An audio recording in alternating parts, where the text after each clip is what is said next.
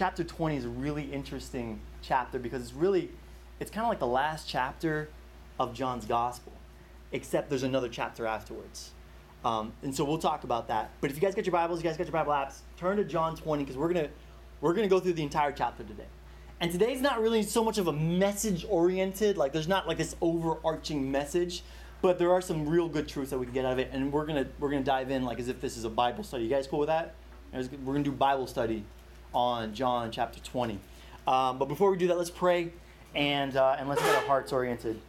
Heavenly Father, Lord, we're grateful for the Gospels. We're grateful for the disciple John that he took the time to record what he saw and what he heard in a way that shows us who you are in a more clear and concise manner. We're grateful that we get the opportunity to spend time and study it, and how amazing it has been to not just hear what the effects of the person of Jesus Christ and the letters from other apostles or the Old Testament that points to who you are, but we get to read and see and hear and understand the person of Jesus Christ. We get to walk with you and see how you talk to others and then finally at the climax of it all see the beautiful display of mercy and grace and justice all interceding on the cross where history intertwines and everything just stops right there. And so I pray, Father, that from that moment we get to see where hope comes in and where the good news is beginning to spread, and there is joy that is everlasting, that the disciples have the immense privilege to be at the forefront of that movement. But we also get to have that privilege and that blessing to also be a part of that. And so I pray that, if anything else, we get to walk out of here feeling honored to be a part of something that you have had on display since the beginning of creation. Your glory, your majesty, your plan that has come into fruition in our time. And that we're also at the end of that, looking back at what you have done and also looking forward to you coming again, that we will be filled with just an expectation and a hope and a joy of what's to come. So we're grateful, and we pray for all these things in the name of your Son, Jesus Christ. Amen. Amen. Have you guys ever had a case of mistake? Has anyone ever had a case of mistaken identity where you think that maybe it's someone, but it turns out that person wasn't who you thought it was? Has that ever happened to you guys? Like maybe you're in a crowd and you lost track of somebody and like you call out or you tap someone on the shoulder and it's not them. That happens. That happens. In fact, it's happened to my sister because of me, right? I had this tendency, and I still do, where I'm just like my head's up in the clouds sometimes. I don't know if I'm alone in that. I lose track of what's going on. Like my sisters, we were going to Argentina, and I wasn't even sure when we were going, and I had to constantly ask them if I was going to go with them, right? Even though we had planned this for months. So I have this tendency of just like losing track of what I'm supposed to be focusing on, and it happens a lot when I'm in crowds. Like if there's other things, like I got that ADD. I'll be walking with someone, and all of a sudden, like a squirrel, I'll just go off. And this was traumatic for my older sister Andrea because Andrea, she's kind of like the shepherd dog of the family, and I think it's because she's the oldest. She's always had this level of anxiety of just making sure that everyone is in the right place, that they're all together, because there's 6 of us. And my dad has the tendency to say, or actually do this, where he would say like, "Hey, if you're not in the car, we're leaving." And for most parents, it's a threat. My dad, it's a reality. Like he's like, "We're leaving." Like he doesn't even count. He's just like, "Everyone in the car? All right," like gone. And Andrea, my older sister, she has this kind of anxiety that just, I guess, traumatized her because we have been left at many different locations. Like I've been left at the fair, I've been left at gas stations, I've been left at the park. From being a child, like 2 years old up until until I finally figured out, like I really gotta make sure I know where my dad is. I've been left all over the place. And not just me, like my little brother Nathan. So my sister Andrea, poor thing, she's had that kind of instilled in her, like she needs to make sure that everyone is where they need to be, or else one of us is going to get left, and that's it. We were 6, now we're 5, and then 4, and then just the last few remaining. And so we were at this event. I can't remember exactly what event it was, but big crowds. It's easy to get lost in those kind of events. And so we're spread out. My dad's, he's kind of heading out and he's leaving. He made the call, right? Like, hey, we're going, right? And so like you have to hear that. You got to be on point. Listen to my dad's Argentine accent, right? And so I'm with him. Like Andrea doesn't see this, but I'm with him. Like I'm in step. And Andrea, knowing just who I am, assuming that I'm somewhere with my head in the clouds, she looks around, and there in the corner is this kid with white shirt, blue jeans, kind of like a skater boy haircut. She just sees him from the back, right? It looks like me. Little does she know, it's not me. So she goes up and she starts calling out, Danny! Like, we're going! And the kid doesn't turn around. And so she's getting like, angry, like, Daddy! Come on, Dad's leaving! It's like the pack is leaving, like they're going. So now she's got to make the effort to go over there. And then she gets upset sometimes when you don't like listen to her, because she's top dog, she's alpha dog, at least at that day and age. So she goes over, she grabs this kid by the shoulders and flings him around. Says, Daddy! Oh my gosh. I'm so sorry. Obviously it wasn't me. And I'm there laughing at her. Mistaken identity, it can happen. And apparently not just to us, but also people who have been around Jesus. We're going to go through the story in John chapter 20, where Mary Magdalene has a case of mistaken identity with Jesus, but it's really interesting. So you guys pull up John chapter 20, verse 1.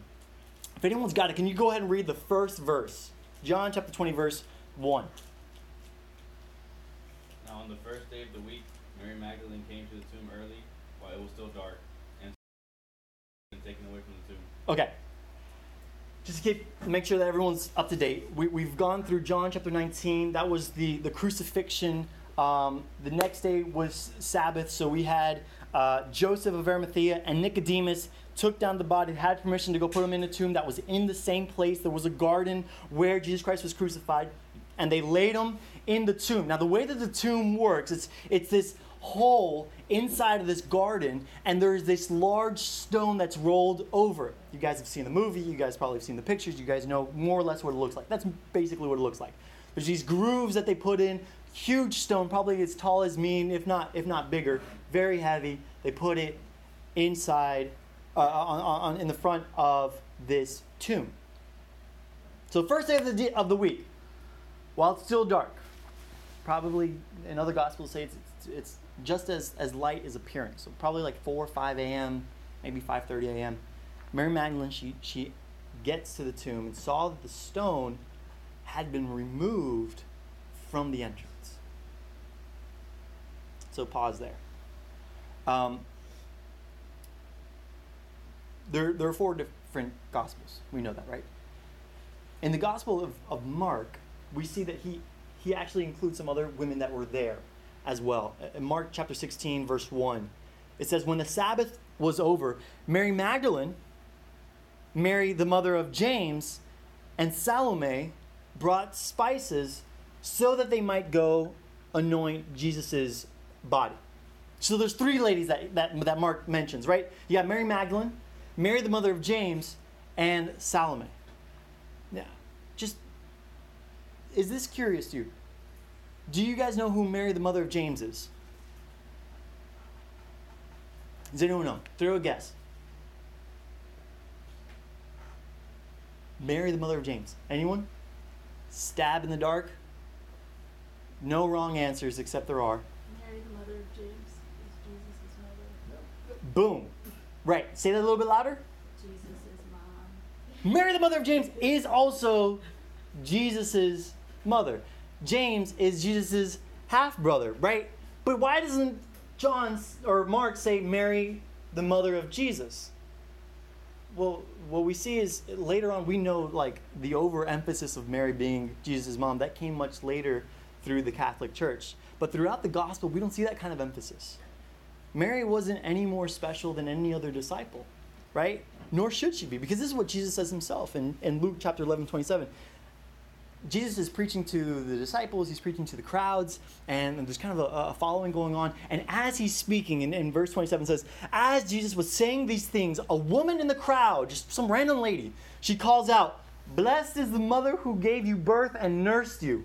Just a weird thing to say. And he replies, he says, "Blessed rather are those who hear the word of God and obey it." So this woman is pointing to Mary, saying she's super blessed because she bore you and nursed you. And he says, actually, blessed are those who hear God's word and obeys it. Jesus, he contradicts this notion that the woman that God decided to bear Jesus was blessed merely because she was used for that opportunity as a vessel. That she wasn't any more special or blessed because of that. He refuses that. And he says, rather, you're blessed when you hear and observe the word of God, not just because God decided to use your body as his instrument. So she's listed as the mother of James, which that James is the one that wrote the book of James, right? I know, it's a trick question, right? What did he write? I don't know. He wrote the book of James, which is in the New Testament, and in that letter himself, James doesn't even call himself the brother of Jesus, which if I were Jesus' brother, I would I'd name drop everywhere. I'd be like, excuse me, I'm Jesus' brother. Can I have 2 seats at the front? Right, I would name drop them everywhere. But James doesn't do that. In fact, no one uses any kind of earthly relationship with Jesus to their advantage. But rather, the only privileged relationship that they have with Jesus is one by faith. And that's the one that only really matters. Right? Who cares? Earthly relationship, but the relationship by faith is the one that actually saves and matters. There are a lot of people that had maybe an earthly relationship with Jesus, but they didn't have faith in him as their Lord. At the end of the day, that kind of earthly relationship didn't prove to be fruitful. The women that go in the morning, and you might notice that there was no guys there. Does anyone notice that? Why is that? Why were there no dudes? Is it just because we're all heavy sleepers? We do not like to wake up in the morning. Ladies like to get their shopping done early. And they're like, we're going to go to the tomb, and then afterwards we're going to Hobby Lobby. No. The reason is because the idea or that culture of embalming and preparing bodies was reserved just for women. Mostly. And the fact that Jesus was crucified right before the Sabbath meant that they were not able to do the proper ceremony of embalming and preparing the body, anointing the body. Do you guys remember when Jesus was in Bethany, and the woman comes in and she pours the alabaster perfume on him, wipes his feet with that perfume and his hair and all over his body? What does he say? He says that she is doing this to anoint me for my burial. Why? Because he knows that he's going to die right before the Sabbath, and no one's going to have time to anoint him or put perfume on him. So he's already been anointed. But so the women, they typically are the ones that will prepare the bodies with spices and cloth. And he died right before the Sabbath. He was buried in haste, so they were unable to prepare it. But this is something that going over the days of the week, right? It's always bugged me. I don't know about you guys. This is something that I've had issues with, because I'm like, I don't know how to go about this. So John chapter 1. Does anyone have it? Chapter 20, verse 1. Someone just read it. Nathan, you read it, right? Right. Go ahead and read it again. On the first day of the week. Okay, stop. What day is that? We would think Monday, right? But it's Sunday, right? Because for the Jews, the last day of the week is the Sabbath. God worked for 6 days, rested on the seventh, which it's the Sabbath, it's Saturday, right? So Sunday is the first day of the week. Now, Jesus died right before the Sabbath. We see that in the Gospels. So that's why the Catholics, they celebrate what's called, does anyone know? Good Friday, right? They celebrate Good Friday, which is to commemorate and celebrate his crucifixion. That's Good Friday. So he dies, we see, around the 9th hour, which is about 3 p.m. And so if he dies on Friday, And he's up by Sunday, crack of dawn, right? It's still dark out, the light's just coming over, right? So you think, okay, that's on Friday. You got Friday, Saturday, Sunday, right? 3 days. Rose again in 3 days. Like, what's the big deal? No issue there. That's fine. Are you guys okay with that? Everyone okay with that? Okay, I'm not okay with that. Because this is what Jesus says in Matthew chapter 12, verse 40. He says this. He says, "For just as Jonah was 3 days and 3 nights in the belly of a huge fish, so the Son of Man," talking about himself, "will be 3 days and 3 nights in the heart of the earth." 3 days, 3 nights. All right? Now let's count this out. 3 days, 3 nights, right? You got Friday. Let's say that these are the nights and these are the days. You got Friday night, Saturday morning, right? Saturday night, Sunday morning, and he's already up. So you're missing a day. Sunday night, Monday morning. Maybe he rose on Monday. Like maybe we've been doing church on the wrong day. Like we're supposed to be doing it on Monday, right? What's the deal? We're missing a whole day. And some people will be like, well, you can't be so literal. Like, I mean, it's an exaggeration. He's just using, Jonah, 3 days, 3 nights. It's an exaggeration. It doesn't mean that he was actually in the tomb for 3 days. He was like maybe in there for like 40 hours, more or less. Unless Jesus actually died on Thursday. Now, play this out.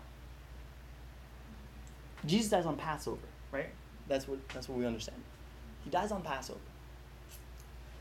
And Passover is celebrated on the 14th day of the first month of the Jewish calendar. It's not our calendar, it's not January, but it's their calendar.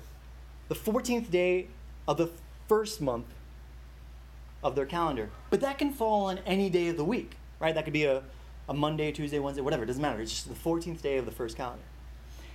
So if you read it in Exodus chapter 12, where Passover, the whole thing starts, and Jesus and God is telling the Israelites how they're supposed to commemorate it. He tells Israel they're supposed to celebrate Passover on whatever day it is, Monday, Tuesday, Wednesday. And then after Passover, they're supposed to go an entire week without eating leavened bread, which is called the Festival of Unleavened Bread, right? Very creative name. So it's Passover, and then Passover plus the week of unleavened bread. But if you read Exodus chapter 12, verse 16, this is what it says about this festival. It says, "On the first day, hold a sacred assembly, and another one on the 7th day." So in this festival, you got the first day and the 7th day. These are sacred days. And what does he say? He says, "Do no work at all on these days, except to prepare food for everyone to eat. That is all you may do." So the Jews, they have a Sabbath every single week. That's their weekly Sabbath. That's Saturday. But they also have special Sabbaths for festivals. And every now and then, there'll be a situation where you will have a special Sabbath and a weekly Sabbath back to back. So that's 2 days where they cannot work at all.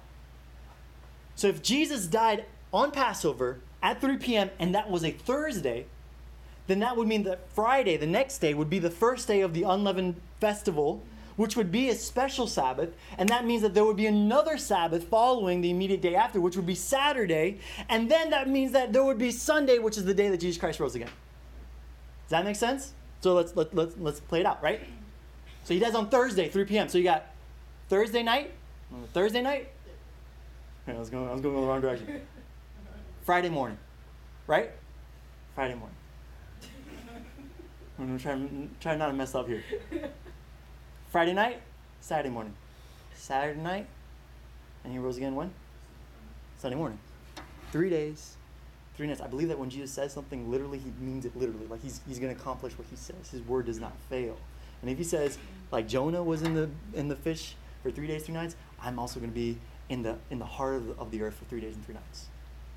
So we should actually be celebrating Good Thursday, not Good Friday, but like if you want to be that guy, be like, it's actually Good Thursday. You could be that guy. Like I might.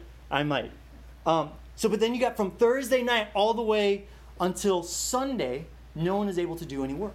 Because as soon as As soon as you can count 3 stars in the sky, it's nighttime, and that's when Passover starts. So Thursday night, from that on, you can't work. And I believe that's how God orchestrated it for a reason, so that no one would go to the tomb and mess with the body. No one would be able to get into the tomb and even put something as beautiful as wanting to prepare the body for the sake of serving the Lord.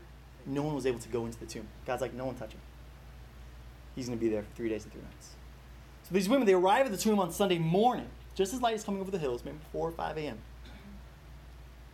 And they don't have a plan. Like they're just like, let's just go. With all these oils and strips of cloth maybe, but there's no plan. In fact, in the other Gospels, you see them wondering, how are we going to move this stone? Because this is a massive stone. It's way too heavy for a couple of ladies to move. You need like full-grown men and a couple of them to actually get this thing to move out of the groove that it's been set. But they just go anyways, which I don't know about you. I don't know if I would have done that. But I think that just goes to show that kind of faith and hope. That's the only way you can describe it. It's this faith and hope that's mingled together. They're not expecting that there's going to, just someone's going to do something for them. But they're just like, God, like, let's just go. Let's just be obedient. And it's what makes this task even more remarkable. Like, they just had this desperate desire to minister to the Lord. And even though their mission seemed hopeless, they went anyways. And it's an example of the opportunities I think that can come about through obedience and dedication that it can create. The odds aren't in our favor. It seems like a crazy mission. It feels hopeless, but I'm just going to be faithful. I'm going to obey and keep going. Like, following the Lord in spite of fear and uncertainty or the seeming impossibility of what you're going to do.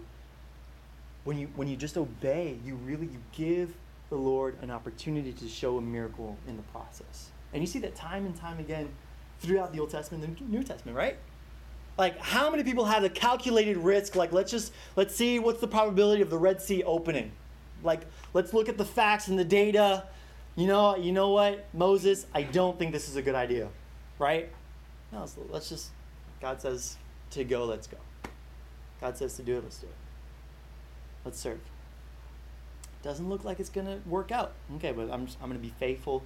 It looks like there's an impossibility. Well, I'm just going to keep going. Uncertainty. Okay, well, I'm going to trust him. And that's where God starts to open up doors and miracles are able to happen. So these women, they go in spite of a huge barrier. And the way that they were privileged to be the first to see the proof of a resurrected Jesus. Because they go to the tomb, and what do they see? The stone is rolled away. Now, if you read through the 4 Gospels, you might have noticed that there are different stories here of who went to the tomb and how they arrived and how it happens and how did Jesus appear to them and what time. And a lot of them, they differ in detail. Now, at first, if you read through the Gospels, this might be discouraging because you're like, there's 4 different Gospel accounts of that Sunday, that Resurrection Sunday. But when you look at it, it actually becomes to be encouraging, right? Because in my head, I would be like, man, if I was the disciples, I would have been, I was like, let's just sit down and let's just make sure all of our stories are the same, so that we're not stepping on each other's toes, right? But that kind of reasoning, that kind of idea, that thought is really when you're trying to make up a story and you just want to make sure that no one contradicts each other, right? But the truth is, when you're an actual eyewitness to something, you're going to be thinking, well, I don't care what George saw. I don't care what Nathan claims over there. I'm going to tell you what I saw. And if they saw something different, then whatever. But I'm going to tell you what I saw. And that's what I saw. That's what I heard. That's the way that I received the information. And at the end, it becomes more believable because it starts to intermingle these details and these facts. Right? Because Jesus come back to life, this is an exciting event. Like, this is big news. And people are excited. There's lots of commotion. There's lots of activity. People are running back and forth. right? Like you don't see a lot of running going on in the gospel. This is one of the few times you actually see running. People are excited.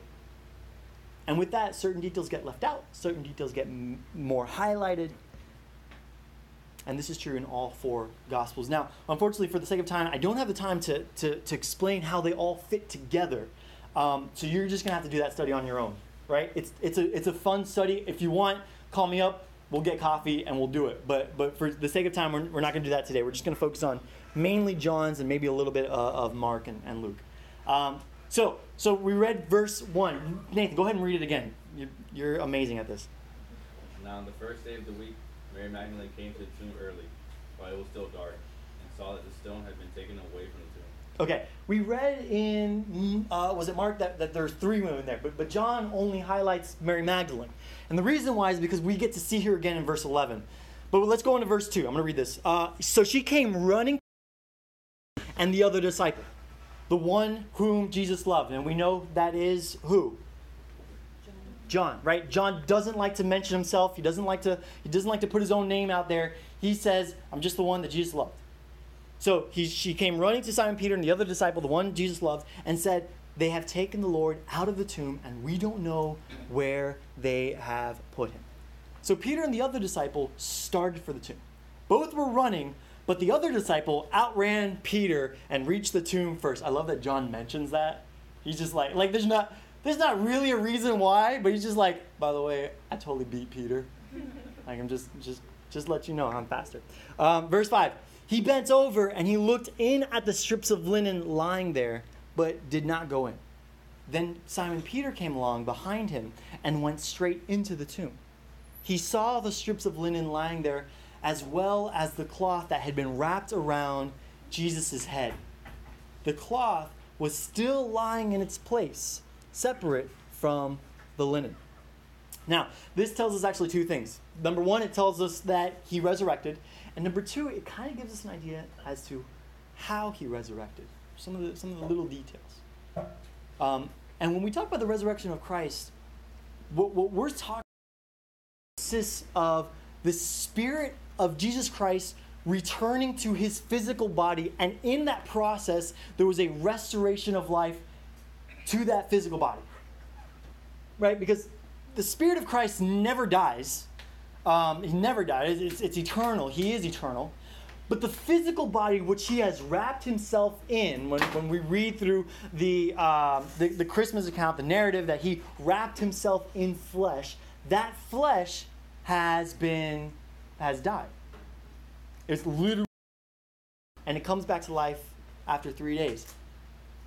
But after 3 days, the Spirit of Christ, which was separated from the body, comes back into that body and brings it back to life. It wasn't like, the Princess Bride where he is mostly dead, right? It's not like some Mission Impossible thing, Tom Cruise, like he's got like a faint heartbeat or something that goes off and gives him a defibrillator and he wakes back up. Like there's not, like none of that's playing her up. He's literally dead for 3 days. Dead as a doorknob. There is no pulse beating. And some people think that like maybe he was like breathing still. Like he got stabbed in the side and blood and water rushed out. None of that happened. He was full. And we know this because Jesus, he committed his spirit into the Father's hands. I commit my spirit into your hands. And he breathed his last. So the question is, how did he resurrect? So you got John and Peter, they run to the tomb. And what do they see? They see 2 different things. John is the only one that sees the strips of linen, and then Peter goes in, and then John later goes in to verify. See these strips of linen, and then he sees this head cloth, right? So just so you guys know, the detail here.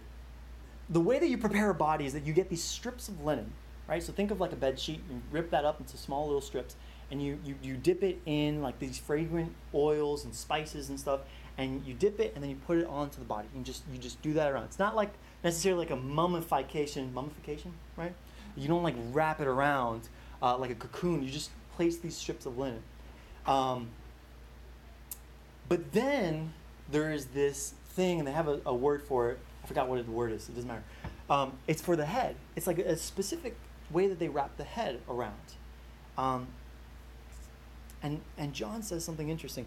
He says that it was separate from the linen, and it was still lying in its place. It was still lying in its place.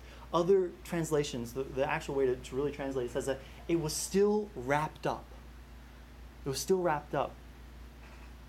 It's almost as, has anyone ever done this? You get like a paper mache and you put it over a balloon. And then that paper mache hardens. And then what do? You pop the balloon. What happens to the paper mache? It stays. It keeps its form, right? Almost like there's a balloon in there, but it's not there anymore. So the wrappings are still bound together, all crusty and hard, because it's been like 3 days, right? Wound up, wrapped up like if it's around a head, but the head is no longer in there. So what we see is not just the fact that Jesus Christ resurrected, but we see a little bit of how he resurrected. He resurrected through the wrapping. Not like Lazarus. If you guys remember Lazarus, he came out and Jesus was like, unwrap him, he's going to suffocate, right? They're like, someone unbinds Lazarus's wrappings. But Jesus actually went through the wrapping. And it tells us that his resurrected body, that he was no longer bound by physics. And we're going to see how that plays into the gospel accounts later. Verse 8.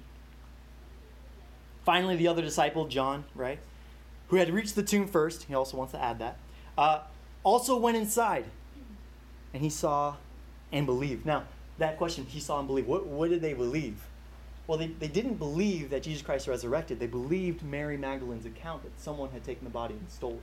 That's what they believed. How do I know that? Verse 9. They still did not understand from Scripture that Jesus had to rise from the dead. Then the disciples went back to where they were staying. Now, what we're going to see in these next couple of verses is that despite all the signs, the disciples do not get it, right?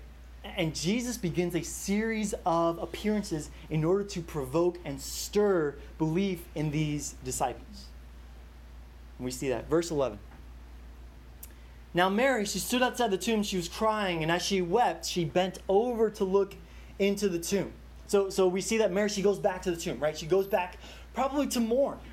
This is something that's devastating for all of them. But she goes back to the tomb where she first realized that someone had taken the body. And maybe she can get some signs, some clues as to what, who, why, where, when. So she goes back and she's weeping. She's looking into the tomb. And as she looks into the tomb, verse 12, it says, she saw 2 angels in white seated where Jesus' body had been, one at the head and the other at the foot. Now, we can assume that she didn't know that these were angels because of the way that she's just so candor with them. She's like this. When you see an angel, like throughout the entire scriptures, like you are on your face and you're like, oh my gosh, please don't kill me. These things are terrifying. You don't want to see an angel in person. So it's most likely she just mistook them for people. And a lot of times angels will do that. They're God's messengers, and they will appearance and form as a human being, as a person. And so she sees these 2 dudes in there. And one at the head, one at the foot. And they asked her, woman, why are you crying? They have taken my Lord away, she said, and I don't know where they have put him.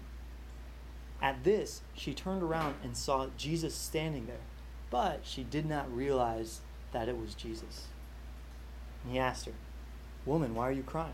Who is it you're looking for?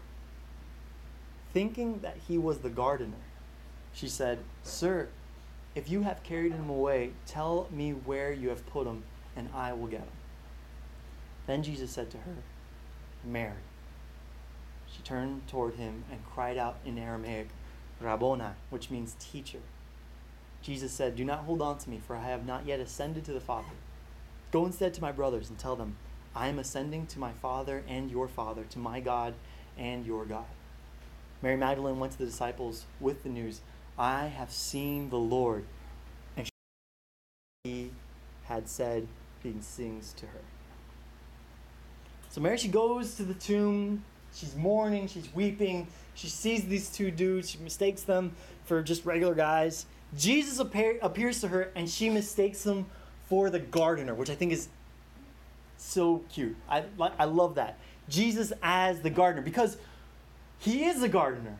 in a sense, right? Like we are the vines, he's the branches, and he alludes to the fact that God the Father is the gardener. He prunes and works with us as we're growing, and we need a little pruning here and there, and she sees Jesus and he's like the gardener. But then all of a sudden she realized who he is when he says her name. When he says her name. That's the only way that you can really realize who Jesus is, when he says your name. He comes after you. He speaks life into you.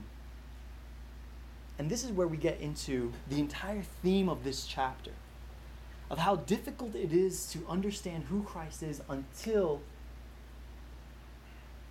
the Word and the power of God through the Holy Spirit convicts you. Until he calls out your name. Jesus appears to her, says her name, and she finally realizes that this is Jesus. What's interesting here is that this is the first recorded appearance of Jesus Christ after the resurrection. And it's to a woman. Not just a woman, but a woman who has a history of prostitution. Right? Like, this detail is overlooked, but it is huge in terms of how we understand the authenticity of the gospel. Right? Because women are not the ideal first witnesses if you're going to make up a story. They really aren't, especially because of the bias in that day and age. In that day and age, if a woman was your witness, it would make your account less believable. And then on top of the fact that she has a history of prostitution, if you were to tell anyone in that day and age, like, hey, who was the first witness? Oh, it was Mary. Okay, goodbye.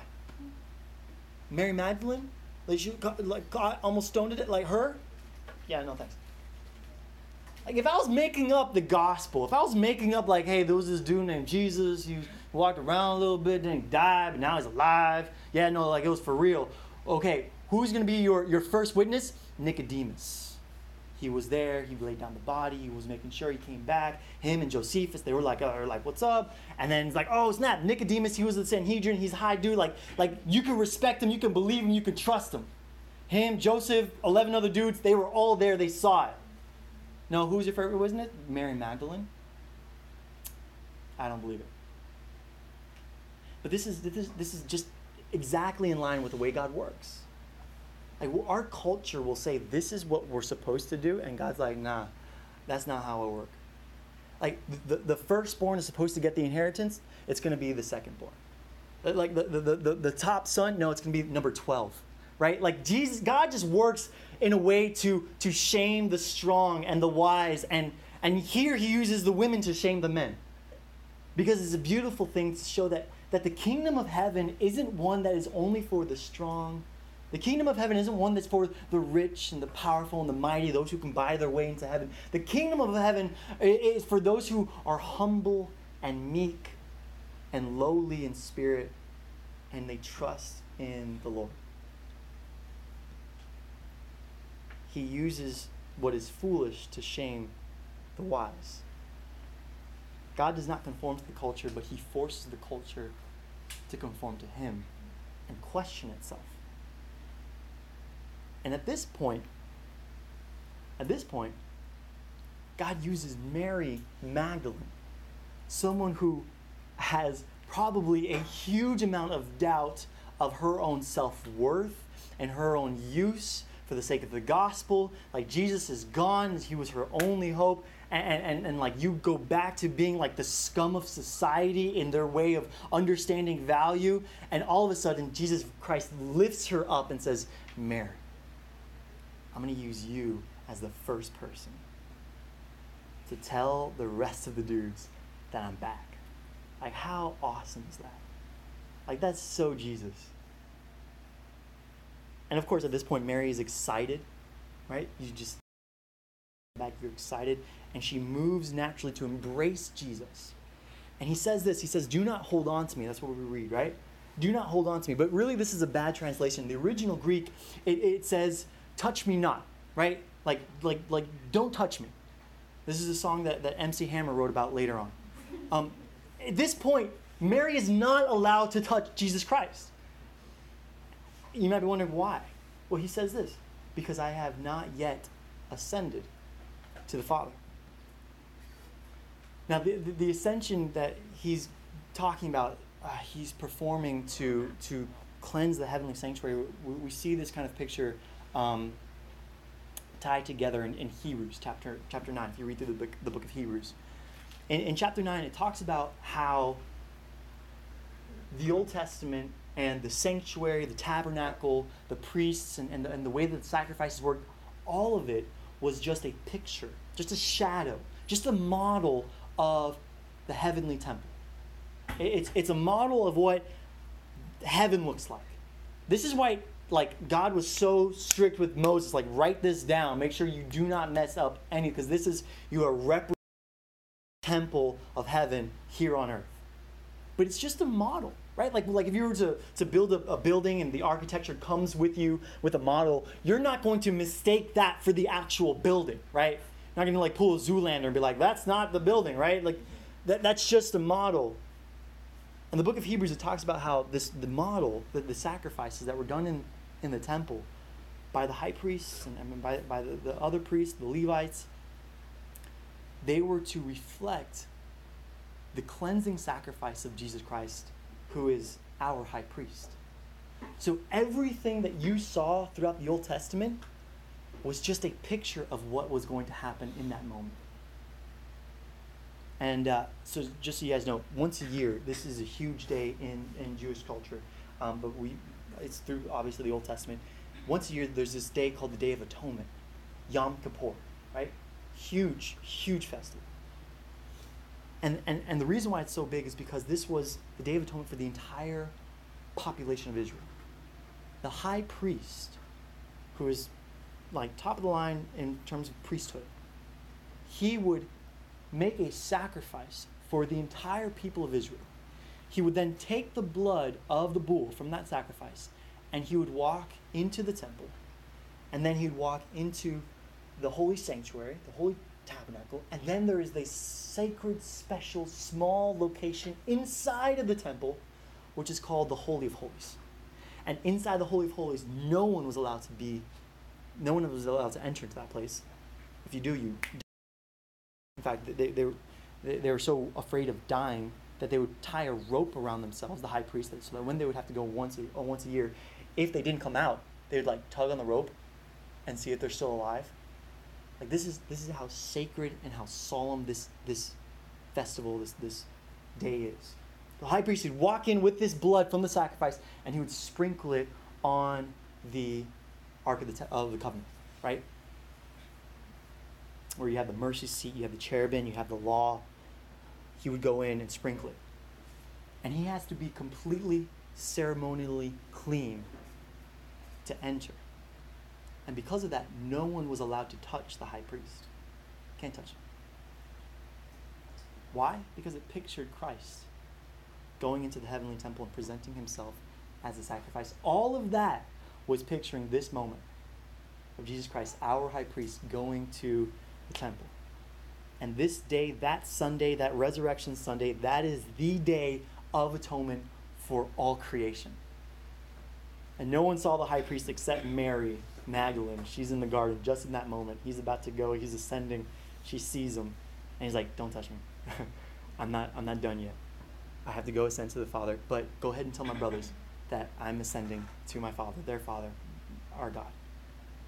In Mark's Gospel, it says in verse 11, so Mary, she goes to the disciples and she reports her work.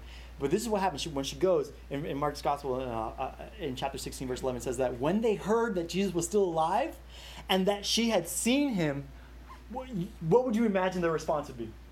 Like when they heard that Jesus was alive and that she had seen him, like imagine the next sentence would be like they were overjoyed, overwhelmed, they put out a search party. No, the next sentence is they did not believe it. They heard that he was alive. She'd seen him. They just think she's crazy. And then we see in Matthew's Gospel, Jesus appears to a second group of women. Like he is favoring the ladies that day. He's like, I'm gonna shame all the dudes. Appears to a second group of women, And at that point, they were able to clasp his feet and worship him. And he tells them, he says, go tell the 11 to go meet me in Galilee. But then we also see that they didn't believe them either. And then we see in Mark's gospel again, in verse 12, it says, afterward, Jesus appeared to a different form to two of them. And you'll get this in Luke's gospels. These two guys, they're on the road, they're walking. And Jesus shows up, and he's like, what happened? And they're like, you don't know what happened? Jesus Christ just died. And he's like, oh, tell me about it. It's awesome.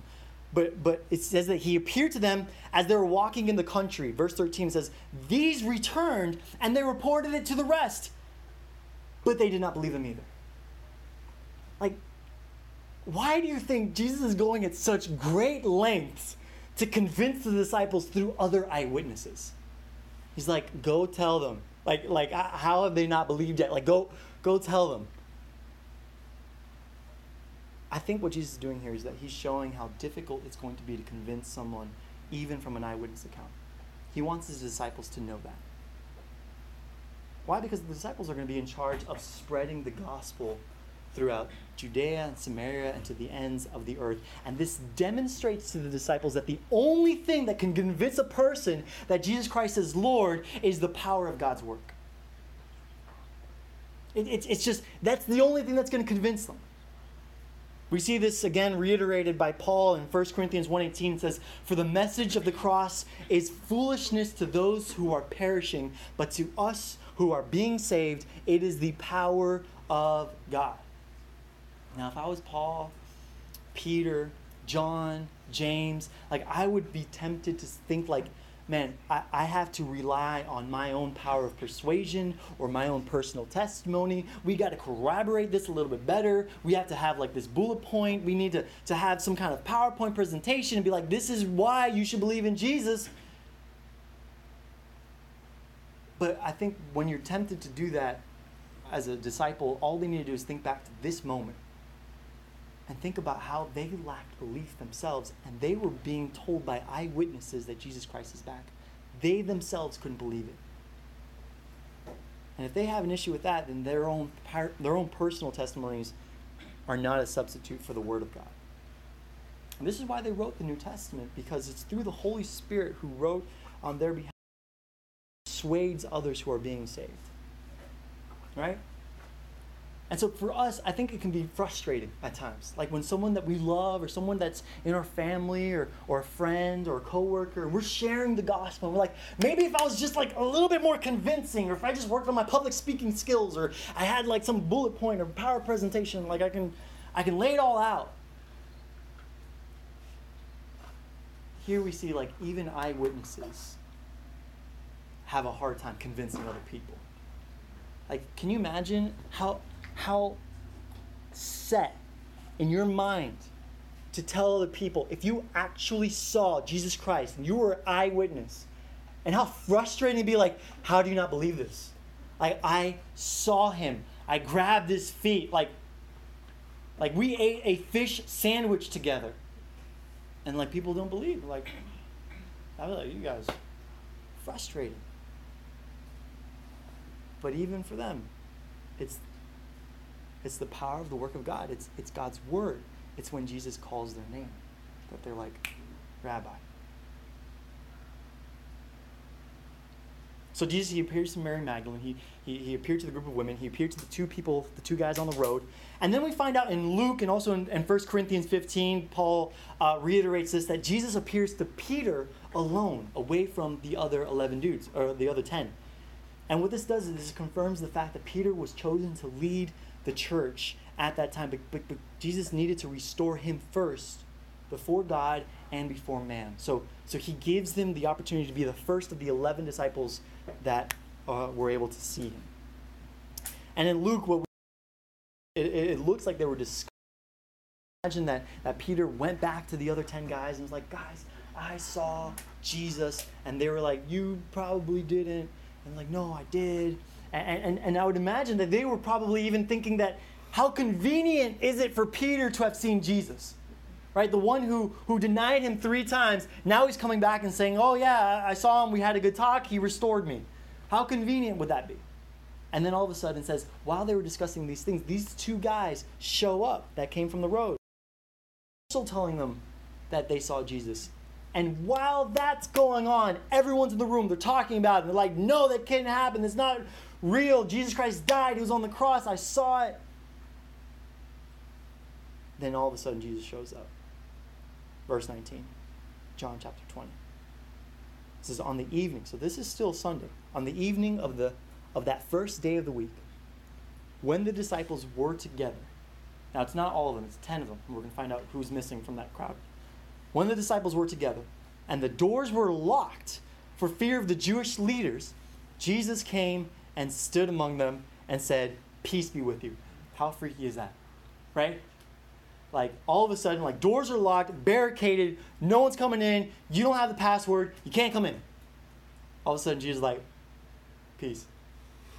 What's up, guys?" After he said this, he showed them his hands and his side. And the disciples were overjoyed, finally, when they saw the Lord.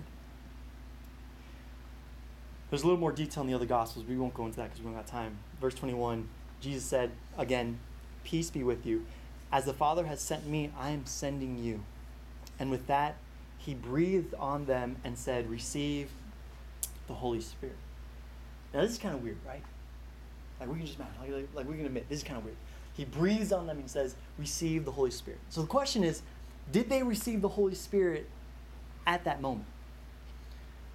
And emphatically, we can say no. Because we see later on in Acts, if you read through Acts, they're in the upper room, and on the day of Pentecost, which is very significant, that's when the Holy Spirit comes down, tongues of fire, speaking in tongues, 3,000 people get saved. Big deal. So then why is Jesus saying it now? The reason is that it's a play on word. In Hebrew, the same word for spirit is the same word for air or breath, ruach.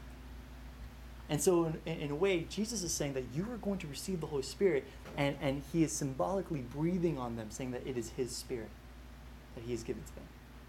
But the reason why they had to wait until Pentecost is because Passover happens, right? We're going back to the original Passover. The Egyptians, 10 plagues, last plague, they put blood over the doors. The angel of death passes over. Like, get out of here. All the Israelites, they leave Egypt. They go into the desert. And 50 days from that moment when they left Egypt, they're at Mount Sinai. Moses is up in the mountain, and God gives the law to the people of Israel. Okay? 50 days, that's why it's Pentecost. Penta, you know, a pentagram, 5, 50. So 50 days after the Passover, that's when the disciples received the Holy Spirit. Verse 23. So he breathes on them and says, "Receive the Holy Spirit." Verse 23 says, "If you forgive anyone's sins, their sins are forgiven. If you do not forgive them, they are not forgiven." Okay, again, we got to stop. This is weird, right? It's like, why is Jesus giving all of a sudden the disciples like the opportunity to forgive anyone and be like, if you're not forgiven, you're not forgiven.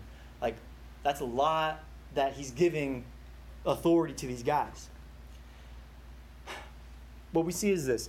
The power to forgive is God's alone. I have no power to say to Seabass, like, hey, he sins, right? And he is guilty before an eternal God. And God's like, hey, Danny, how about you make the decision? Is he good? Is he not? I'll be like, nah, right? Like, what? Like, God's not going to give me that power. And everyone understands this. The power to forgive sins is God's alone. That's why when Jesus said this to the guy that was a cripple, he's on the mat, and he's like, your sins are forgiven. The Pharisees are like, what is this guy talking about? Like, that's blasphemy. Who can forgive sins? And Jesus is like, yeah, God alone. Who do you think I am?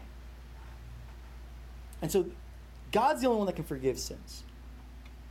But in Jewish culture and just the way the law works, the idea of forgiveness and atonement is all tied up in the temple and in sacrifices and in atonement, right?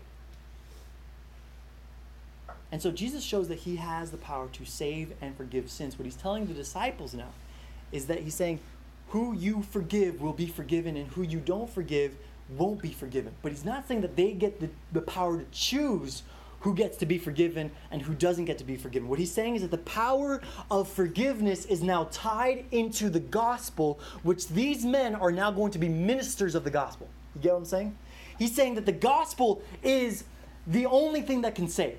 The good news of who I am as Lord, as Savior, as the atoning sacrifice, as the lamb that was sacrificed before the creation of the world. Like, that good news is what is going to determine someone's righteousness and their eternal state of forgiveness.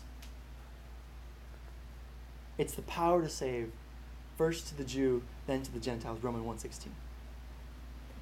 So what he's saying is that those who confess and believe really are forgiven. Like, they don't need to in order to be forgiven. But those who reject the gospel really are condemned.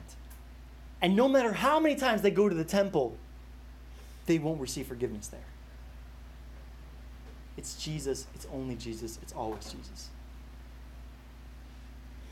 So clear with the disciples. Now, let's go into this next caveat. Verse 24.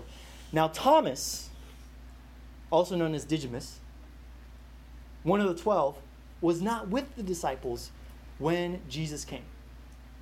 So the other disciples told him, we have seen the Lord. So you got Mary Magdalene, you got the group of women, you got the 2 guys, you got 10 disciples being like, we've seen the Lord. But he said to them, unless I see the nail marks in his hands and put my finger where the nails were and put my hand to his side, I will not believe. A week later, his disciples were in the house again. Like a whole week has passed, and they could not convince Thomas. Like, how frustrating would that be? But I think, again, it goes to show the fact that even eyewitnesses, even disciples, who they all are saying the same thing, can't even convince one disciple. It's the power of God's word alone. A week later, his disciples were in the house again, and Thomas was with them. Through the doors, though the doors were locked, Jesus came and stood among them and said, peace be with you. Then he said to Thomas, put your finger here, see my hands. Reach out your hand and put it to my side. Stop doubting and believe. I thought it was funny. I was like, his name is Didymus. I imagine Jesus would be like, yo, what's up, Thomas? Did you miss me? Stupid. People give him a bad rap, right? Does anyone know Thomas's nickname? Doubting Thomas. Like, that's unfortunate. He just happened to be the last guy. Like, he didn't get the Evite for the first meeting, right? So he just wasn't there. But all of them doubted. Like, all of them weren't, because they finally saw the signs. Like, they all needed Jesus to show up in order for them to believe. So he gets a bad rap. Thomas says to him in verse 28, my Lord and my God. Then Jesus told him, because you have seen me, you have believed. Blessed are those who have not seen and yet have believed. You know who he's talking about? He's talking about us. Jesus is saying that the blessing of God's grace that's going to be outpoured towards us who have not seen the actual resurrected physical body of Jesus Christ is going to be more blessed because it needs more grace in order to be given the eyes to see and the ears to hear by faith. And you can consider an eternal blessing because we are just as convinced today that Jesus Christ actually rose again. We are just as convinced, no less than those 11 dudes in that room with Jesus Christ, who put their hands on his body, on his hands and his side. Why? It's not because we figured it out. It's not because, our parents told us so. It's not because everyone else in the church believes it. I mean, maybe for some that they'll ride along with the story and then later on be like, nah, never mind. But for those who really are convicted and convinced by the Holy Spirit, it's because the Holy Spirit is convicting and convincing them. This whole chapter is just showing the fact that it's the power of God's Word and His Holy Spirit that moves in us in order for us to be believing. It's the only way that we believe. And so we pray for that, for those that we love, for those that we are around. And then we just share God's word and we pray that does an effect. But we leave it at God's word. We say, this is the only thing that has power. Romans 1:16. I am not ashamed of the gospel because it has the power. Not, I'm not ashamed of my public speaking skills. Not, I'm not ashamed because of my connections. Not, I'm not ashamed because of my influence. He says, I'm not ashamed of the gospel because it has the power. Don't belittle the power of the gospel when you share it with someone.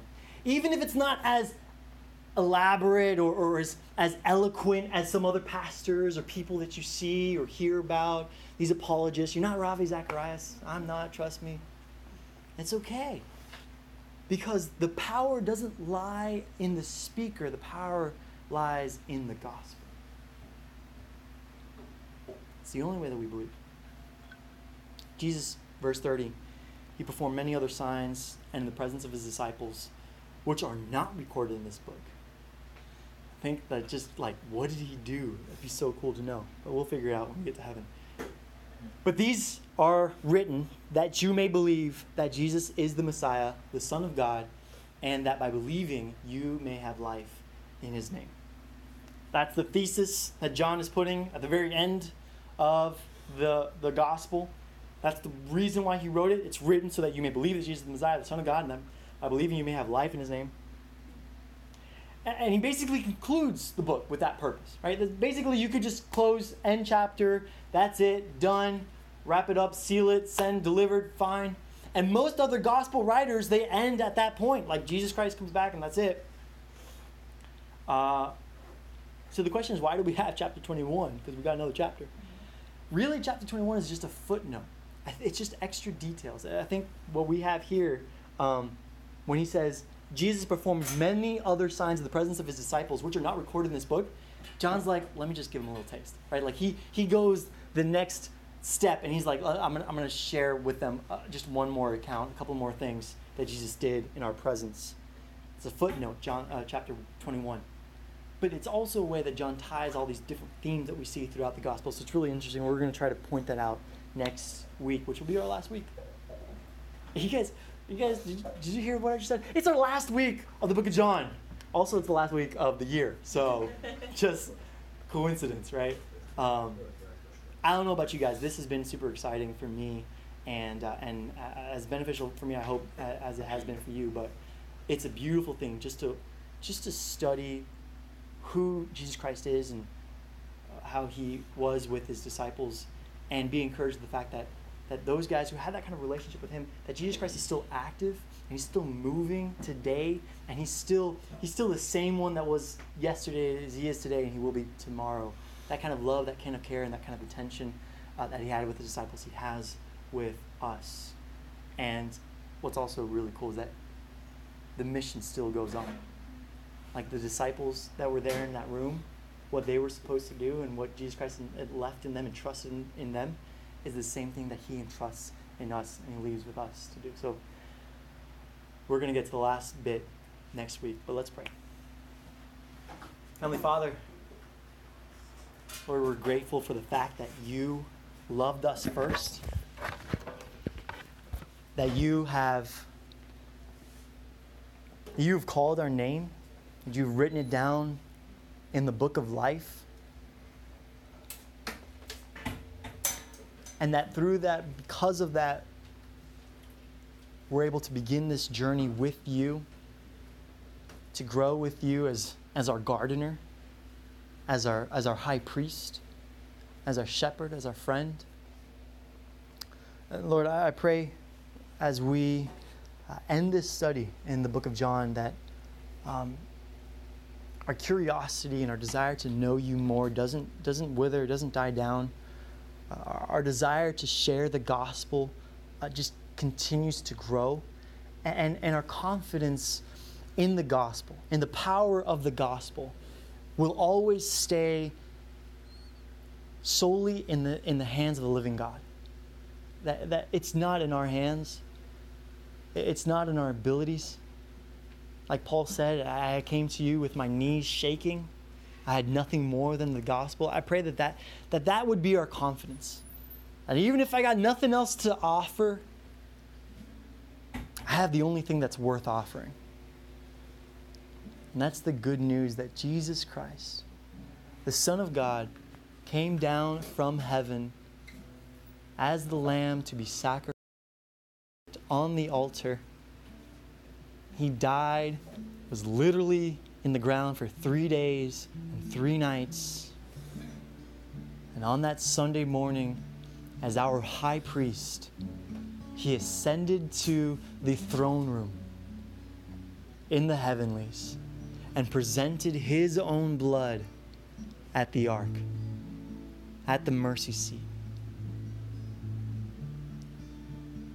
And the Father saw that sacrifice and he accepted it. And because of that, those who call on his name by faith as their Lord, as their Savior, will be saved. And so I pray that for those of us that don't know you like that you would stir in us, that Holy Spirit, you would convict us, that you would open our eyes in the way that only you are able to do, that through the power of the gospel, we would understand, we would realize, we would be saved. And for those of us that have accepted, that we understand the good news, the gospel, that we would have a burden in our hearts to share with those around us, our friends, our neighbors, our coworkers, our family, whoever it is that doesn't know you. We would just share the gospel. And we'd leave the fact that if that seed dies or if that seed begins to grow, that's in your hands. All we do is we just sow it. I thank you that we are privileged, honored to be a part of your ministry, a ministry that has eternal consequences. I pray that we grow continuously and we will walk in a way that's worthy of the gospel that we were called. And we can only do that through your help, Holy Spirit. We pray that you would continue to strengthen us, give us courage and boldness, confidence in who you are, and give us the words to say, because that's the only thing that can save. We pray all this in the name of your Son, Jesus Christ. Amen.